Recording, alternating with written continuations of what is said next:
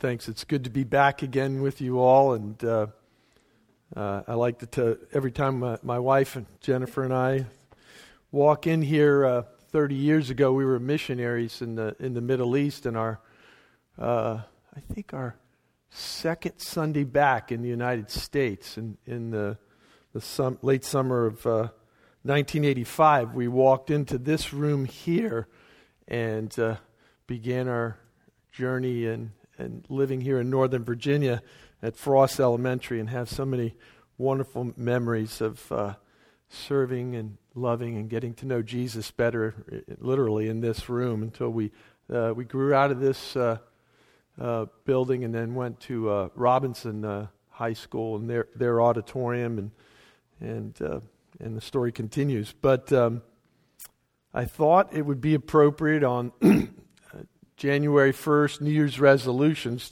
and I know Justin told me that next week he's going to be speaking a little bit about Bible reading and the importance of that, and just a reminder, this is one resolution you really want to try, by God's grace, to read your Bible every day.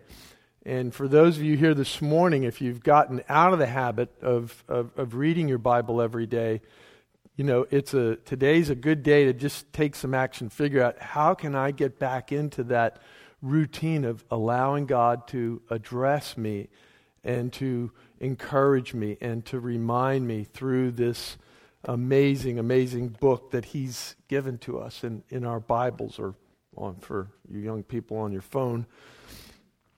And I had to tell a story as I was thinking, just to encourage everybody, first of the year, read your Bible. I was kind of stuck last year. Justin mentioned recently retired, and there was just a couple weeks I was really having a hard time. I was a little or maybe a lot depressed. I'm not sure. I was feeling a little lost, like, where am I now? I'm retired. I'm no longer serving as a pastor. I got a number of things going on, but just kind of felt disconnected and a little lost. And I was reading my Bible fairly faithful. I don't know if every day, but still reading my Bible every day. But, sometimes you read your Bible like there's words on the page, but it's just not having its effect. But a good friend of mine, a brother in the Lord, came weekly for just a couple months, and every week he would come over and we would just pick a chapter in the Bible and we would read it together. And as I look back to having kind of fallen or climbed into a pit, I don't know how I got there, but it was by God's Word and just focusing on it, and with another brother. So if you're in that place today where you just if your weekly average over the last 6 months is like less than one day a week reading your Bible, maybe grab someone that you're here with this morning, or a brother or sister in the Lord, and just say, can we get together this week and just read our Bible so you can get back into that routine? It's so important for our souls and for our life as Christians. So that's my encouragement and exhortation for your New Year's resolution. If you got one, want to make one, try and keep it this year. Read your Bible every day. I went to the first Star Wars movie back in the 80s. And I'm not a Star Wars fan. I fell asleep in the first Star Wars. My wife and I, we drove to Haifa, Israel, to a movie theater, and went there, and in the middle of the movie, I fell asleep. Not a Star Wars guy, but I grew up on Star Trek, and there was this guy named Scotty. Anybody know about Scotty? Scotty was the guy that when Captain Kirk needed to be beamed up, he'd say, "Scotty, beam me up," and Scotty would beam him to some other location, and then when Captain Kirk and the other guys did their good deeds, then he would beam them back. And there was always this, tension between these two, getting back to the Starship Enterprise, and hopefully Scotty would get down to the room where he had to push the button, and they would come and go. So it's been a long time since I've seen Star Trek, but I was like, the new Star Trek movie, Star Wars. I'm like, nah, I'm not a Star Wars guy.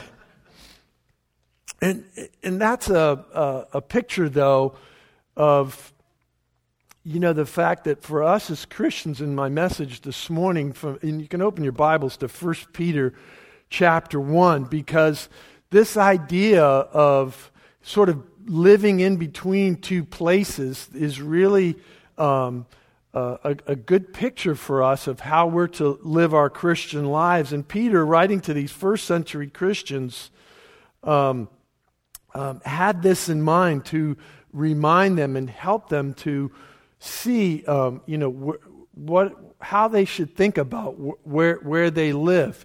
We're going to read the entire chapter of 1 Peter this morning. It's such a good friend of mine. These 25 verses are really my kind of a lifelong friend, and I hope they'll whet your appetite to make this whole book, but especially this first chapter. I have the title to the message this morning is the call to action, but by the time I got closer to Sunday, I don't really like my title anymore. So I'm sorry about that. I think it may be in the bulletin, a call to action. But I think maybe a better title would be Elect Exiles, our temporary residents here on this earth. But let's read 1 Peter chapter 1 together as God's people, as we open up God's Word. We pray, Lord, that you would attend to your word, attend to our hearts and minds, and help us to know and to love Jesus better through our time this morning in your word. Amen.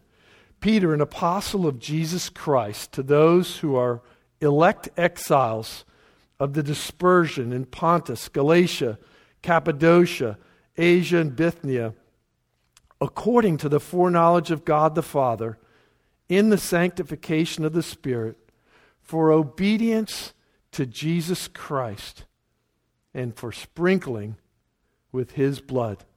May grace and peace be multiplied to you. Blessed be the God and Father of our Lord Jesus Christ. According to his great mercy, he has caused us to be born again to a living hope through the resurrection of Jesus Christ from the dead, to an inheritance that's imperishable, undefiled, and unfading, kept in heaven for you, who by God's power are being guarded through faith for a salvation ready to be revealed in the last time. In this you rejoice, though now for a little while, as was necessary, you've been grieved by various trials, so that the tested genuineness of your faith, more precious than gold that perishes though it's tested by fire, may be found to result in praise, in glory, in honor on that day at the revelation of Jesus Christ. Though you've not seen him, you love him. Though you do not now see him, you believe in him and rejoice with joy that's imperishable, inexpressible, and filled with glory, obtaining the outcome of your faith, the salvation of your souls. Concerning this salvation, the prophets who prophesied about the grace that was to be yours searched and inquired carefully, inquiring what person or time the Spirit of Christ in them was indicating when he predicted the sufferings of Christ and the subsequent glories.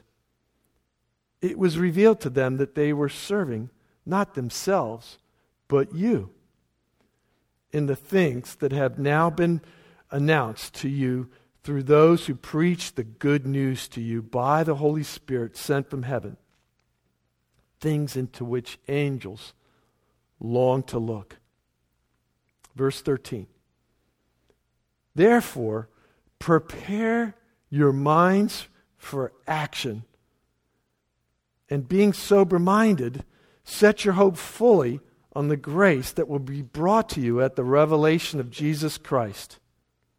As obedient children, do not be conformed to the passions of your former ignorance, but as he who has called you is holy, you also be holy in all your conduct. Since it is written, you shall be holy, for I am holy.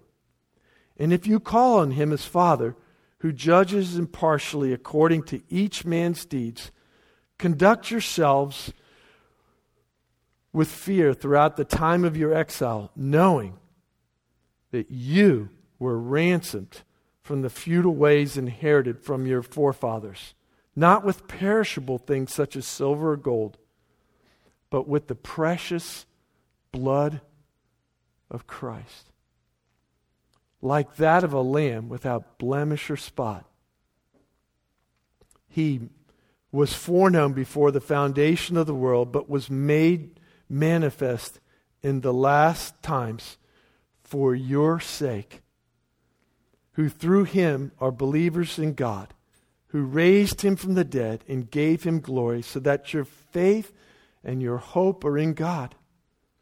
Having purified your souls by obedience to the truth, for a sincere brotherly love, love one another earnestly from a pure heart, since you've been born again, out of not of perishable seed, but of imperishable, through the living and abiding Word of God. For all flesh is like grass, and all its glory like the flower of the grass. The grass withers and the flower falls, but the word of the Lord remains forever. And this word is the good news that was preached to you. It's God's word. So back to my illustration about, Scotty beaming us up. In verse 1, Peter says, I'm an apostle of Jesus Christ to those who are elect exiles of the dispersion. And then he lists off these various towns where this letter was read to these first followers of Christ. And he calls them elect exiles. And that really, as I was preparing, really captured me, became sort of my first point this morning. Elect exiles are temporary residents here on this earth. We're temporary residents. If you I have a little survey. How many of you grew up here in the Washington, D.C., Northern Virginia area? Raise your hands. Oh, there's a couple of you.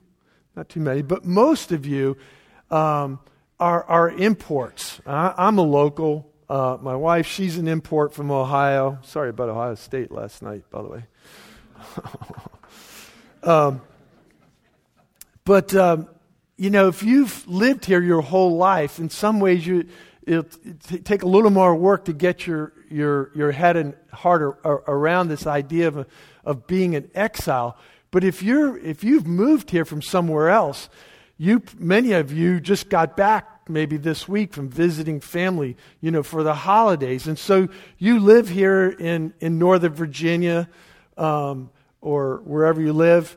But then you go home to this other place. I think for all of us, maybe we can relate to this illustration.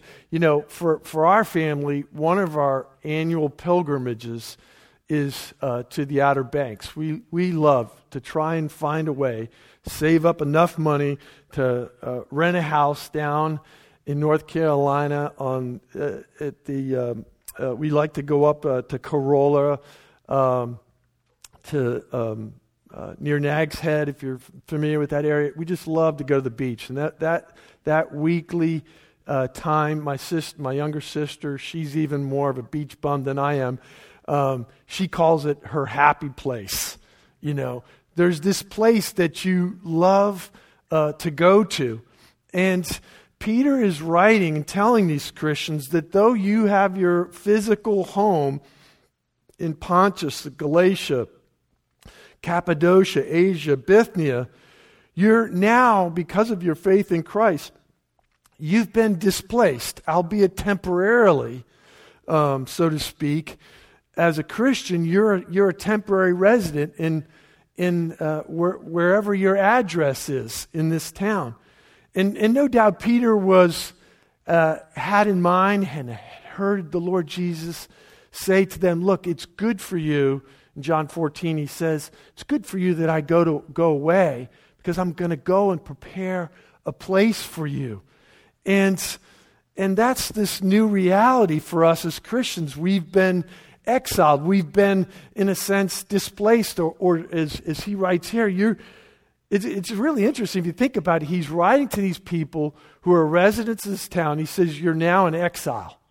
You've been dispersed. You've been set out. So you're there, but you've got this new place, this new happy place for you that I really want to impress upon you, because it's going to help you, and it really is foundational for us as Christians to realize that we're no longer home.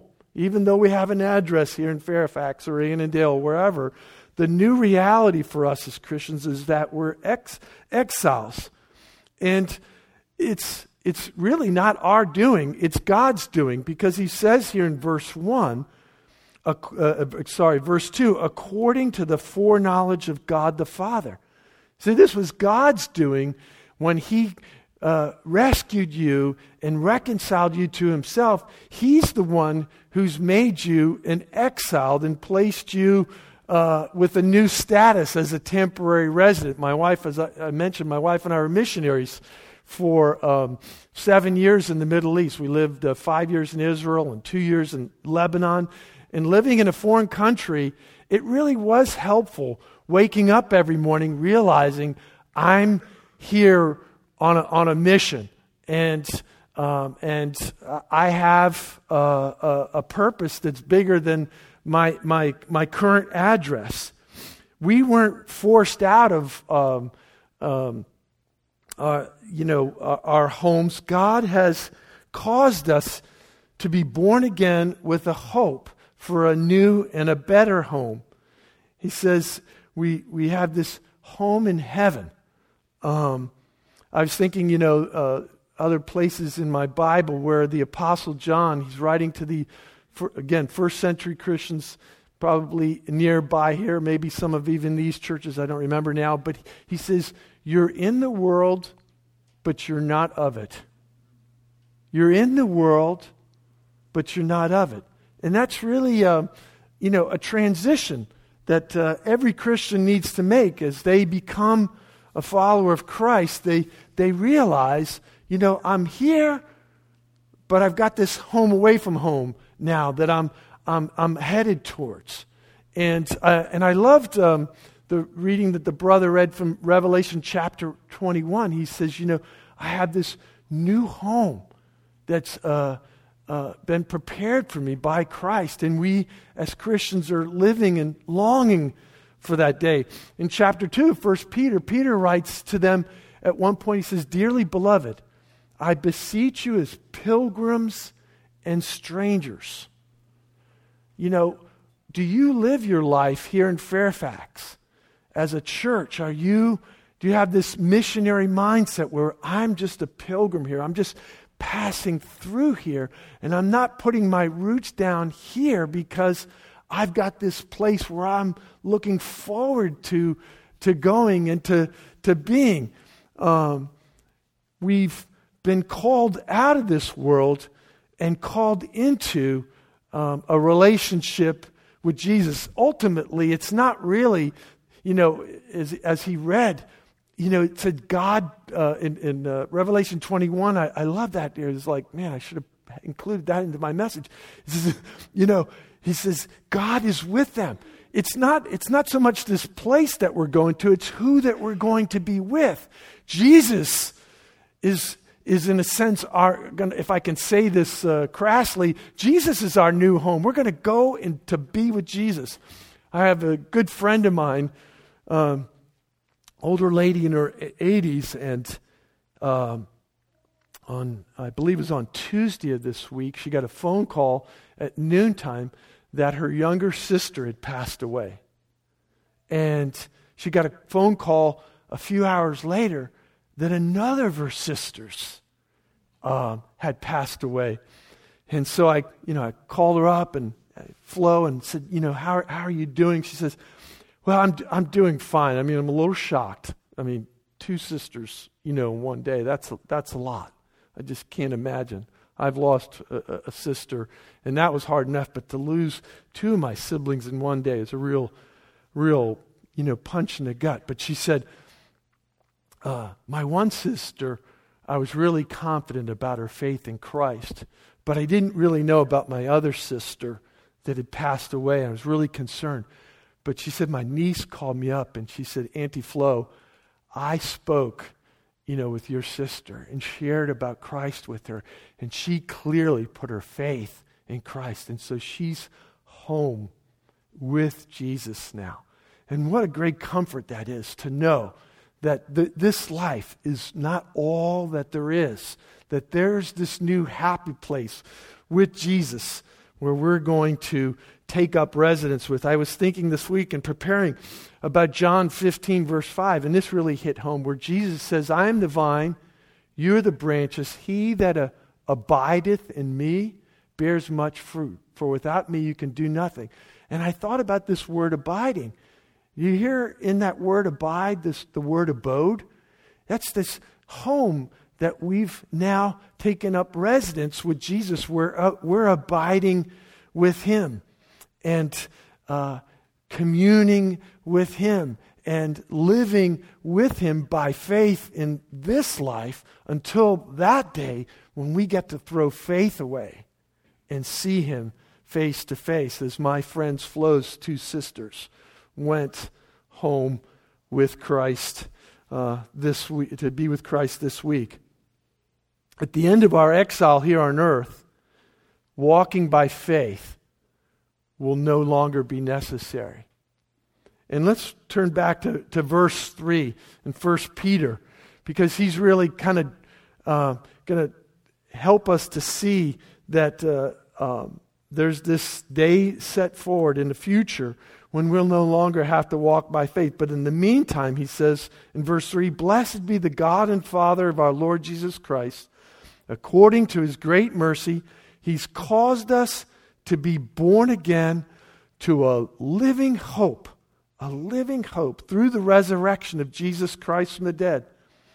And look at what's out ahead for us. An inheritance that's imperishable, an inheritance that's undefiled, an inheritance that's unfading. And where is that inheritance? Not here on this earth. There's this inheritance that's kept in heaven for you. And guess who's guarding your inheritance? Fortunately, we're not the keepers of this inheritance. God is. An inheritance that's imperishable, undefiled, and unfading, kept in heaven for you, who by God's power are being guarded. Isn't that a great comfort to know that whatever's out there, because we can only imagine and think about it from our Bibles by faith, but on that day, we know we're going to get it because it's being guarded by God in His power through faith for a salvation that's ready to be revealed at the last time. And I just find so much comfort to know that whatever heaven's going to be like, whatever it's going to be like on that day when I get to see the Lord face to face, I know that it's sure and I can have confidence because God's the one who's guarding my inheritance that's imperishable, that it's undefiled and it's unfading and it's in heaven. It's in my happy place out there in the future.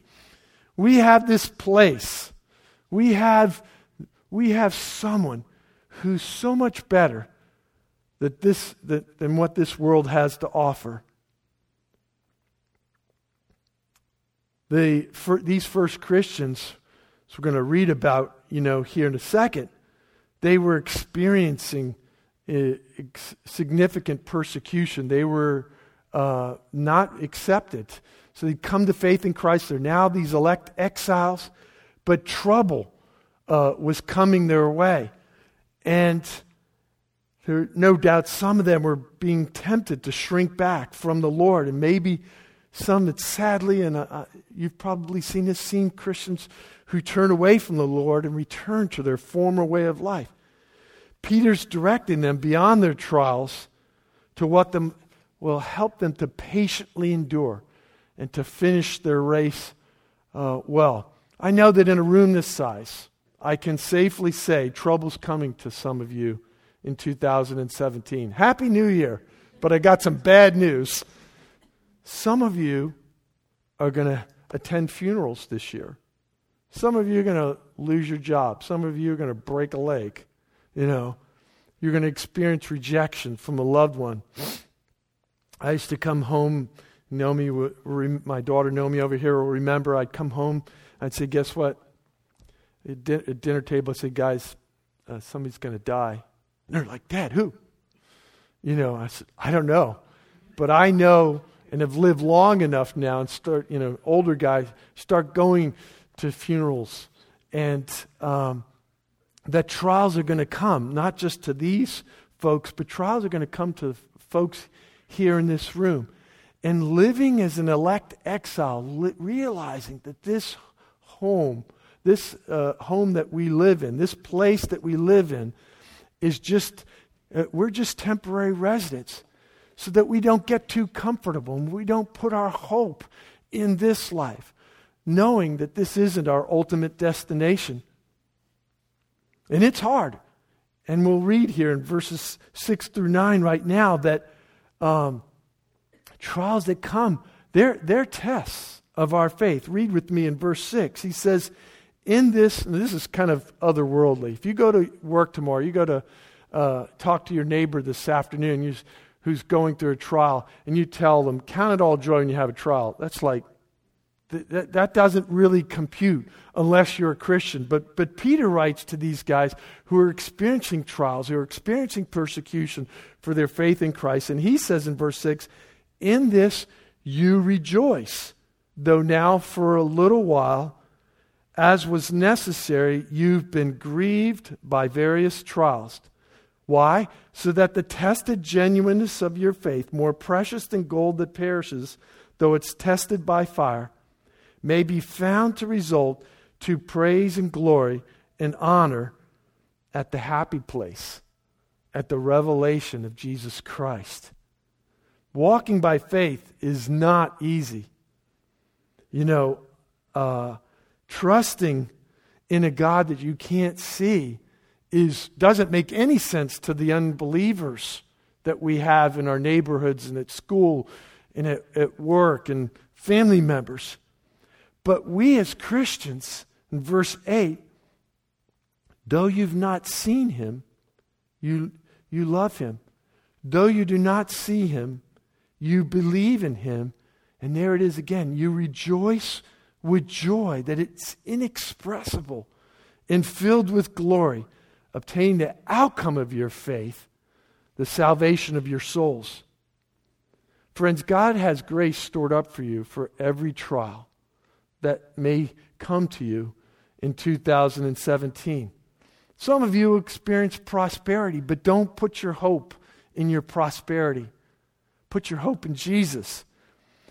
He's got grace for you, whatever lays ahead for us in this coming year. Whether it's trials, remember that you have a living hope because of Christ's death-defeating resurrection. And if that's true, then no matter what comes, we have confidence about our future, because our future is really bright because Christ is in it. And He's placed us here as temporary residents, longing for this place that lays ahead for us, where we'll get to see Him face to face. And so when your faith is tested this year, remember, and maybe even underline on your phone or in your Bibles and go back here, though you've not seen Him, you love Him. Though you do not see Him, maybe in your trial like I was last year, not able to see Christ, you believe in Him and rejoice with joy that's inexpressible and filled with glory, because at the outcome of your faith, you're going to experience this salvation of your soul. So as temporary residents, we wait and we live for and long for and hope for our heavenly home. But my second point is, how then should we live our lives? And that takes us to verse 13, where Peter writes to these Christians, and he addresses us this morning by the Holy Spirit. He says, therefore, and that's always an important word in your Bible, therefore. There's a point here, in light of what we just read about, that as elect exiles, therefore, prepare your minds for action and being sober-minded. Set your hope fully on the grace that will be brought to you, and there it is again, at the revelation of Jesus Christ. As obedient children, don't be conformed to the passions of your former ignorance, but He's called you as holy. You also be holy in all your conduct. Since it is written, you shall be holy, for I am holy. And if you call Him His Father, who judges impartially according to each one's deeds, how should we live our lives? Conduct yourselves with fear throughout the time of your exile. There it is again. We're exiled Christians, temporary residents here on earth, but we conduct ourselves with a holy reverence and awe.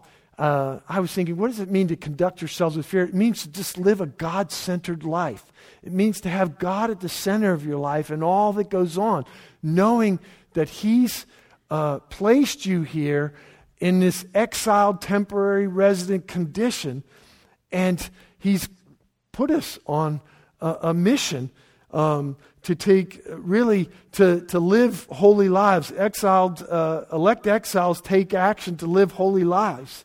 And I jotted down for our encouragement and for our instruction, our edification, 5 things to just take away from this passage. In verse 12, he says sober-minded. And he says this a couple times throughout this letter to these Christians. To be sober-minded, to be sober in spirit, just simply means when all the decisions and choices that you make in this next year, let this what we read about in verses 1 through 12, let that influence this new reality and determine and give you wisdom about how you spend your time and how you spend your money and how you use your talents. That you use everything that God has given to you to expend them for Jesus' priorities, because you're no longer living for yourself, but living for Him. And you're getting ready for that day when He comes for us, or we get to be with Him, as he says here numerous times, at the revelation of Jesus Christ. Peter says in chapter 4, the end of all things is at hand. Be self-controlled and sober-minded for the sake of your prayers. We are living with this reality that we're waiting for this day that's out in our future, and that will help us to think rightly and clearly about Jesus and lead us to holy living.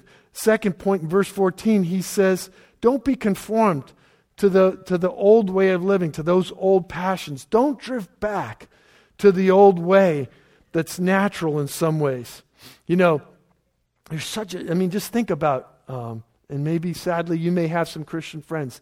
I mean, everybody plans all year long for New Year's Eve to do what? To get drunk, right? I mean, the world just everybody's out buying booze or whatever whatever they're going to take in. And that's that old way of thinking, you know. We don't want to live that way anymore. We don't want to be conformed to the old way. I lived for several years where I was either on alcohol or drugs or both, nonstop, from about 16 to 21. There were very few days when I was ever not, drinking or smoking or taking something to, just to medicate myself from what I don't know. I was lost. But that's what Peter's saying. Don't go back to whatever you were like before you knew and were enjoying Jesus. Don't drift back to that old natural way.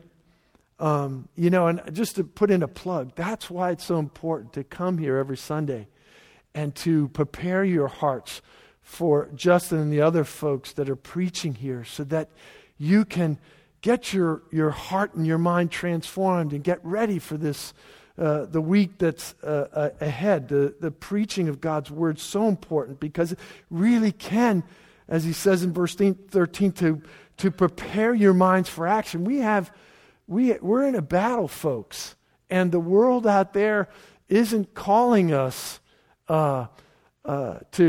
encouraging us in the way that we're living our lives. The world would like for us to conform, but we're called to no longer be, we're called to nonconformance. Third point of action, verses 15 and 16, he says to be holy. And this is always this holy conundrum because, God is holy and we're not.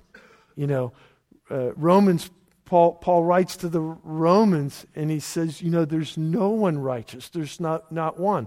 And I don't think will ever get comfortable in saying, I'm called to be holy. It's just like when I think about who God is and what I'm like and how sinful I so often am. And I love the time of confession that you have here each week to remind ourselves, yes, we are sinful, but we can grow.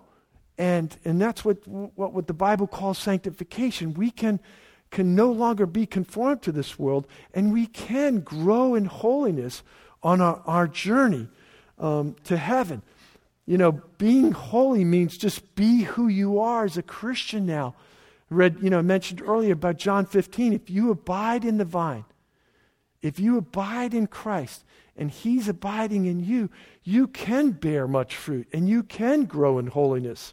So much to say. That's a sermon series for later this year, Justin, about holiness, creating more work for you.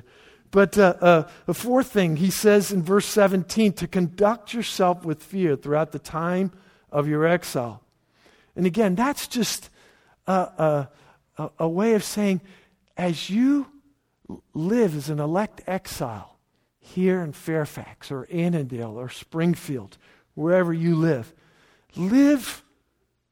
with God in view. Live a God-centered, Christ-centered, Spirit-empowered life. And don't settle for less. Conduct yourself with fear. Conduct yourself with an awareness that God sees and knows everything that's going on in your life. And He has grace abounding for you to help you on your journey in 2017. In verse 22, he says, our fifth action point, he says to love one another earnestly with a pure heart, having purified your souls by your obedience to the truth for a sincere brotherly love. Love one another earnestly from a pure heart. I mean, in light of what Christ has done for us in loving us and saving us and accepting us and drawing us to Himself, I mean, of course, this makes sense. But the problem is, as I was just saying a few minutes ago, we're still sinful sometimes. So we need to be reminded that we have to grow in loving not the easy people to love, it's the difficult ones. Maybe the person sitting next to you, or maybe that person that's in your community group that talks all the time. Like, but they just let someone else share. That's who Peter's writing about, right? He's writing about that person that you find not easy to love. It's the difficult ones. And so he says, listen, you've been purified. Your souls have been washed clean by the blood of Jesus Christ. Your souls have been purified by your obedience to the truth, by your obedience and your faith that you've put in Christ. And to that end, take action. Prepare your minds for action to love those that He's placed in your life with a brotherly love. And do it earnestly from a pure heart. In other words, your love has to be genuine, right? You can't just, tell people that you love them but not really mean it. You can't really just say, when someone comes and asks you, how are you doing? Oh, I'm fine. But that's not loving if you're just broken inside and someone says, how are you doing? I'm doing fine. That's not helpful, because God has so much grace stored up in this community so that you can, together as His chosen elect exiles, you can put into practice in this coming year this holy community that's just characterized not sinless perfection, but a community that's really characterized, but what we read here, loving one another earnestly from a pure heart. We're called out of this world, but we're still in this world. We're living as elect exiles.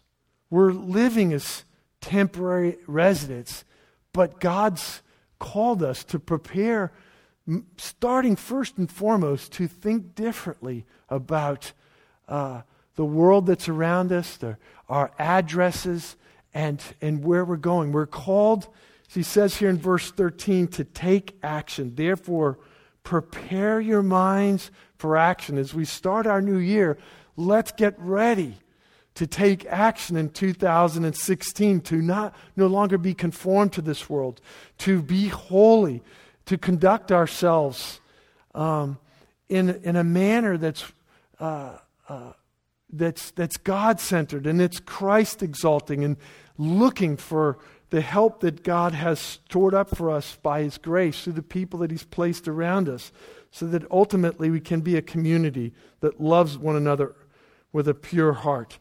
And my final point is really, as elect exiles, we're called to preach the gospel. You know, I finished up in my fifth one. You know, it speaks about love.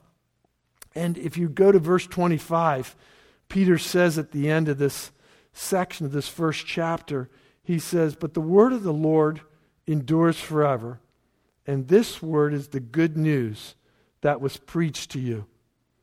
The most loving thing that we can do is to share the good news, not only with the believers that God's placed in your life, but with those that He's placed in your path at work, school, neighborhood, whatever your season in life is.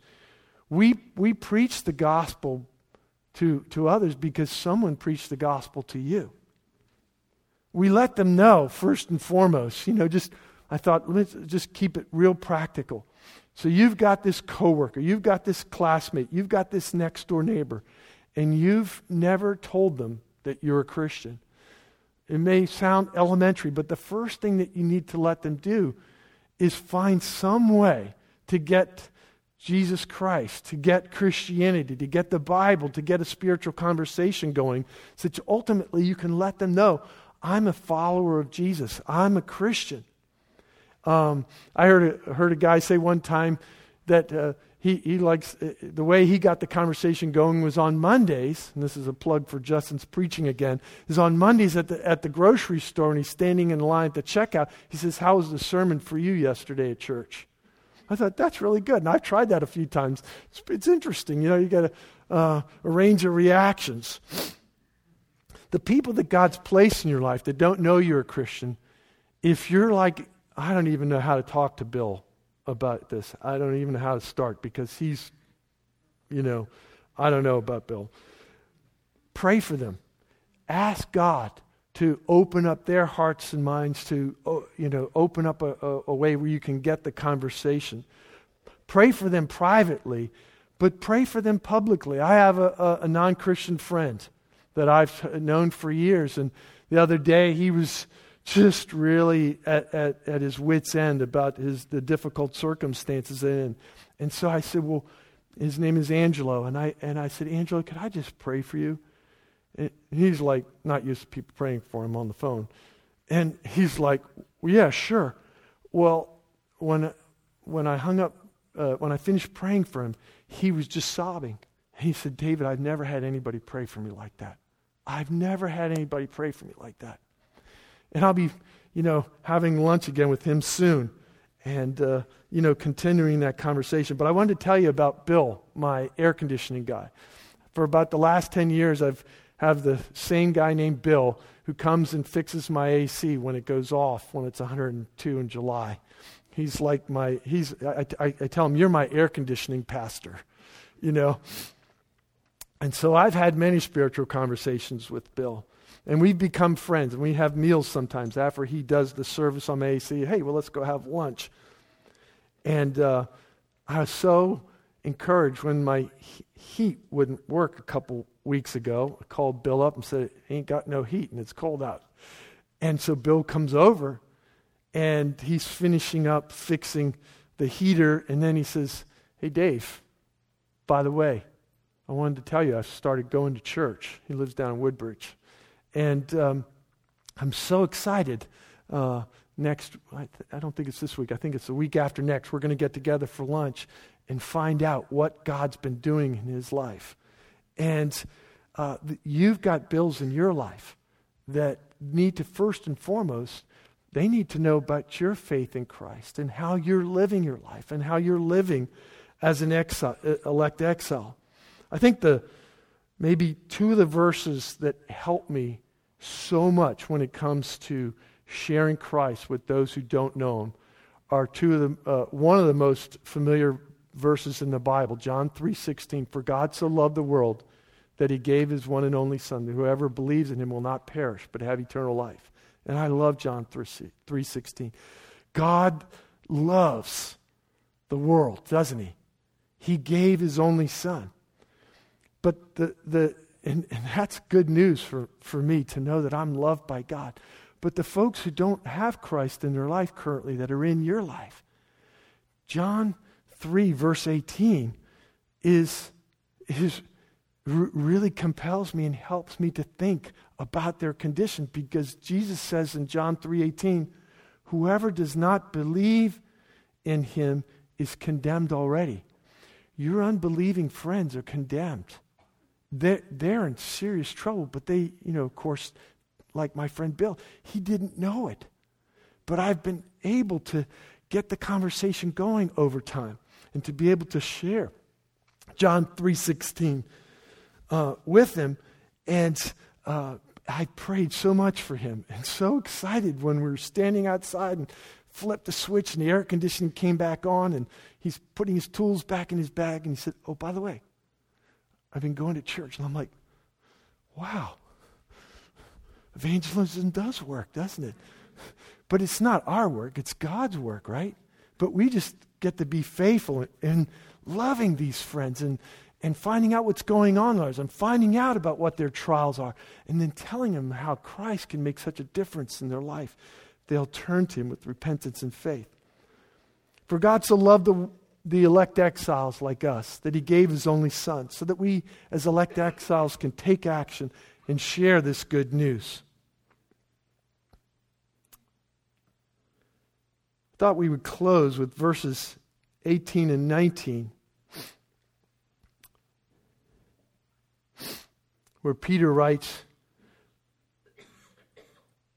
knowing that you were ransomed from the futile ways inherited from your forefathers, not with perishable things, such as silver or gold. What was the price that got us this great inheritance, this great salvation? Verse 19. But with the precious blood of Christ, like that of a lamb, without blemish or spot. We're elect exiles. We're living as pilgrims and strangers here in Fairfax.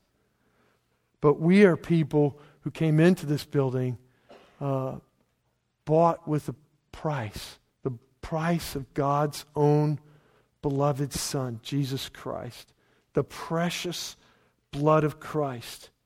You were ransomed from your former way of life, not with anything perishable, such as silver or gold, which will pass away, but the precious blood of Christ is the price that got us to this place where we can live as elect exiles.